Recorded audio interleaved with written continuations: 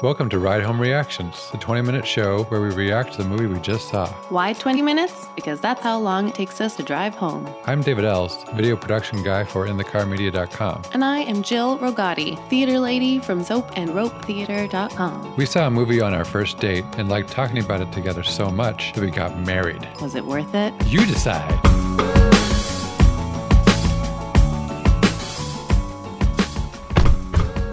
All right, we just saw Can You Ever Forgive Me? And on the count of three, we'll give our 1 to 10 rating. 1, 2, 3. 8. 6.5. The first thing I want to say is how much I love the music in that movie. It was great. Both the composed music and the soundtrack, like, 90s music. It was very... and like Billie Holiday, old time New York. So it was like very eclectic music. And again, as far as like 90s go, because it was, a movie that took place in the 90s, they didn't just play like whatever was top 40 to like give us a sense of place. Like there was some deep cut Pixie songs. There was some kind of alternative songs that I'd never heard. I was just very impressed with that. I kind of kept forgetting that I was watching a period movie because it wasn't in a good way. It wasn't hitting me over the head with it. It was. I felt just very in the place. Yeah, it's like they picked music from the 90s that maybe she would be listening to or would like. And she certainly is not a top 40s kind of gal. Yeah. I liked it. I liked it a lot. I thought it was kind of like taking all those kind of love stories set in New York City, that kind of glorify New York, like Annie Hall or there's loads of them, and just flipping it on its head and having it be like the seedy version or the like dark underbelly of New York version, which was part of why I really enjoyed all the Billie Holiday stuff and kind of classic glamour. Yeah. And then when she and her friend are, for the first time, kind of bar hopping and getting to know each other more, and they're on the, like, I loved when they're on the subway. And normally in one of those romantic movies, they would be like, wait, have you ever had cannolis? Like, I can't think of an Italian name. Angelino's Cafe. Oh my gosh, they're to die for. We've got to go.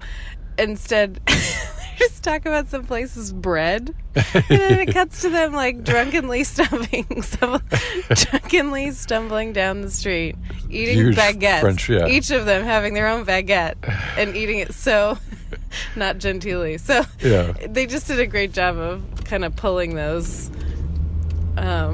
tropes cliches, and making them unique to this movie. I liked Melissa McCarthy's performance quite a bit. I did too. I think she did wonderfully. She made me feel like I was her. It's a weird thing to say, but I think I found myself while watching the movie being like, oh man, I should probably stop doing these forgeries. Like I had this sense of like conscience. Yeah, I the sense that I was the one who was in trouble. Yeah. So the director did a really good job creating that urgency and that. Yeah, the they did a stakes. great job getting us to fall in love with her, even though she's so unsavory and unappealing in so many levels.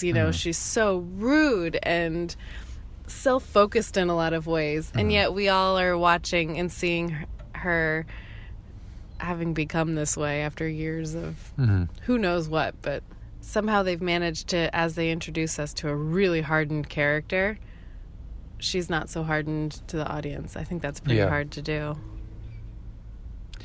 What do you think was the cause of death for the cat? I imagine that the cat was just old and on a lot of meds and... Right. Because there was this shot of him, like, it was a very long scene of him preparing the meds within the Yeah. cat food, and he didn't quite get the lid on top of the meds. Oh, I don't think that was supposed to mean anything. Okay. I think it was supposed to show that he Was trying. was trying. Okay. And, I think she desperately wanted to blame him for that. Uh-huh. And you could accuse him of a lot of things that were horrible that he did, but that wasn't one of them. Right. And for her, it's just another excuse, I think, to push away people. And Yeah. Sure, he could have maybe been a little more attentive to the cat, but I think that scene is important for us to see that he's not, even though he's not the ideal best friend or most conscientious ever, he still made sure to wake up and feed that cat and mush the, I was afraid he was going to stick the whole pill into the, I was waiting for him to mess up, but he doesn't. He does pretty much what he's supposed to, puts it down and the cat eats it. So I would have liked if they had made him put the cat back on then. Really put it back on. Because it looked to me like, I guess they didn't necessarily make it a close-up, but they had it prominent in the frame that he had failed to attach the child-safe lid onto the... I see. If that was it, I missed it entirely, so I hope that's not what they were going for. He also says something about it being an accident, which makes it sound like that's not a natural causes either. Yeah. So I don't know. I just wish that was directed more clearly. Sure, I get that. I thought he was great too. Yeah, he looks a lot like Jeffrey Rush, doesn't he? Yeah, he does a bit. He's like a skinnier... I know I've seen him before. Gay Jeffrey Rush. Jeffrey Rush. Is he in Love Actually? I don't know. I have not seen that whole movie. Yeah. This reminded me a bit of my name is Doris. Totally different stylistically. But a similar woman who has, over years and years and years, kind of just barricaded herself in. And it's kind of the story of her through a very bizarre opportunity. Forcing herself out of a lot of those. Just like in Hello, My Name is Doris, I think the most moving scene to me in that one is when they're trying to get her to, because she's a hoarder, when they're trying to get her to clean. Right. And this one, the most moving scene was when her friend, her house stinks to the point where an exterminator won't even come in and treat it. And he, of course, isn't going to hide that he also thinks it stinks, but, and she suddenly is aware of it almost, of like the squalor that she's living in, and he's like, let me in. And they clean the whole house together. One of those, you can criticize them as much as you want, but that scene solidifies their friendship. I also like that we're not really aware that, like, we are aware that she's kind of frumpy and isn't stylish, but at least from what I could tell, we're not aware that it's completely squalid. Like, it seems like, oh, she's annoyed that there's flies. So, but then we realize there's flies because there's cat poop everywhere. It's kind of the same. Like, we the audience are her. And we've lived with it so long, we don't even notice it anymore. And it's embarrassing to see people not willing to come in. Yeah, it did a great job of us being on her side the whole time. Almost to the point of wishing that maybe she could just keep on doing what she's doing. I think that's definitely part of the theme, because the pointed thing at the end where she sees her own forged letter in a window of a high end and says, points out, that is not real. Even though you have authentication papers. And the store owner is torn about whether to sell it or not. The whole point of, does it matter? And of course I would say yes, it does, and that's all very important. But I also I would never be someone to spend more than $20 on something that just made me a bit nostalgic. So it's hard for me to relate to the big numbers that they are talking about. Here's what I think it was missing, and what I'm guessing the book that this movie was based on had. It's just hard to do this in a movie. is more discovery about what works, like what increases value. All we really got was make it a little bit more personal, which is so obvious. Like, sure, as an audience member, I want to understand, like, oh wow, I want to feel like I'm learning how to become a master forger. I wanted the movie itself to really delve into the tactics and all the attributes that would just have these collectors' mouths watering over. Instead, I just had to believe that their faces meant that she'd done a good job. Yeah. So again, I'm guessing the book did a good job at revealing her techniques, and because we actually have time to read as opposed to in the movie where you just kind of have to glance. Her time that she took to clearly get to know the voice of all these different authors. Yeah. So that she could write in their voice so effectively. Right. And the reason I think of that is so my favorite filmmaker, Errol Morris, who makes documentaries, he also has a blog for New York Times. One of them, he talked about this famous Vermeer forger, and I think he went like decades forging Vermeer's paintings. And the key that he did, and this is Morris's thesis in his blog post, was that Uncanny Valley is more than just like CGI people looking weird in movies. Like, Uncanny Valley affects all of our dealings. So in this case, the forgers that weren't very good were just trying to get it very technically close. But an expert will be able to look at that and see the imperfections. They'll see the differences between strokes, and there's this valley between the things that look nothing like the real thing and the real thing, and it's very easy to spot things that are in that valley. And this famous Vermeer forger, he was really clever in that he didn't try to make it look very technically like it, but he just created enough of a suggestion that it was Vermeer, but he basically created this whole new, like, lost era of Vermeer paintings.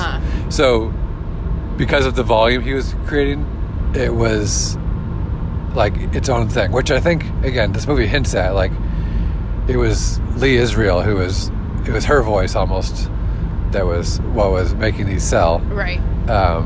Sure, she was learning to mimic the style, but oftentimes she seemed to get things wrong, like outing someone who was gay. He wouldn't be that open. Like, so she wasn't that that makes fastidious. sense. So I would have liked to see more of that, like, forgery theory in this movie, because I think that stuff is really fascinating, as Morris's essay introduced me to the world of skilled forgers. Yeah, I like that better, I think.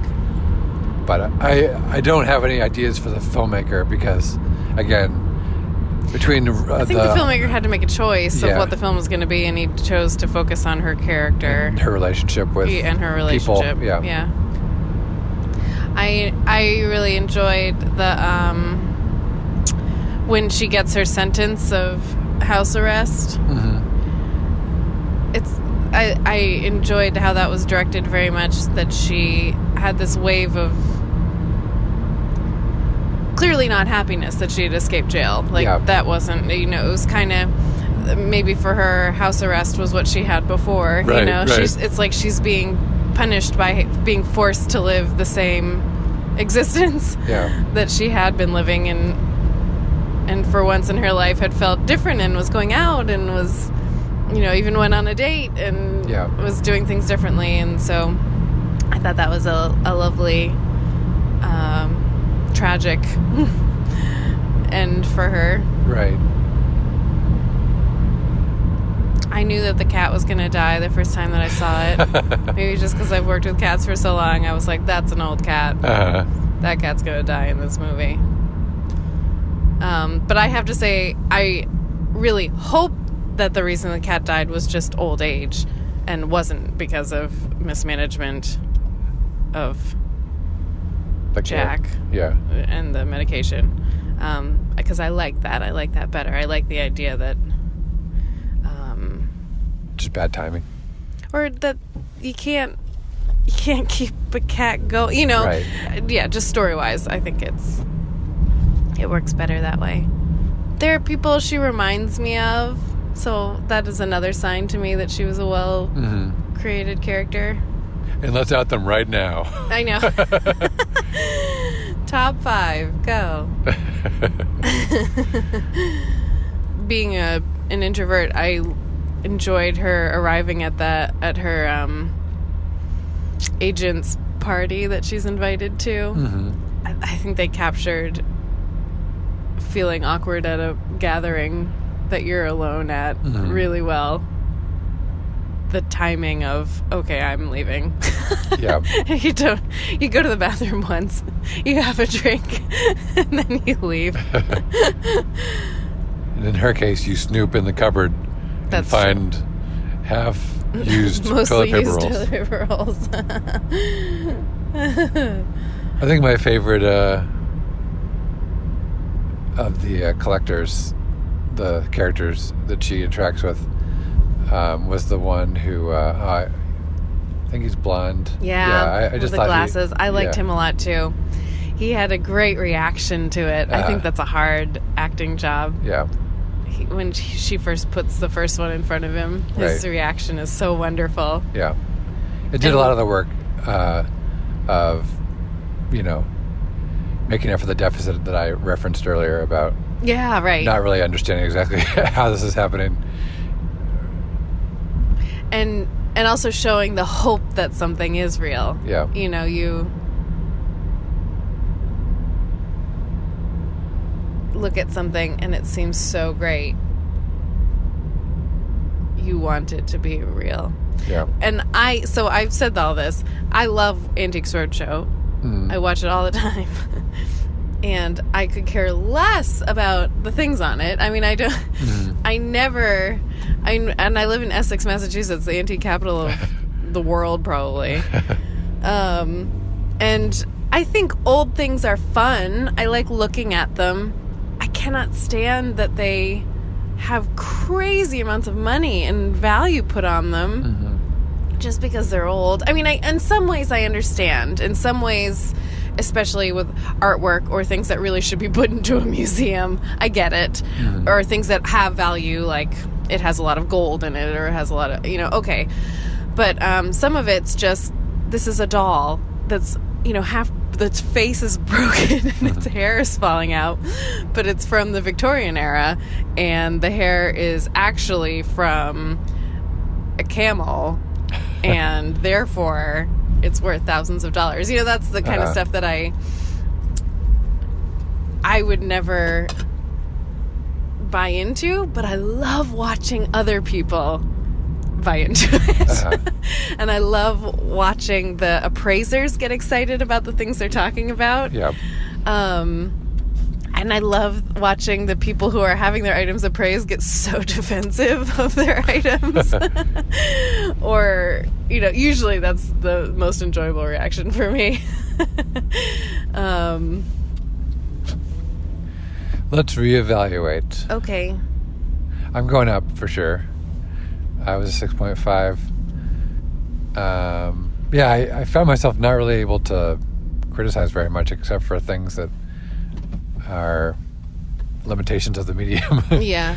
So I'm up to an 8.5, I think. Wow. You far surpassed me. I think I'm going to stay at a solid 8.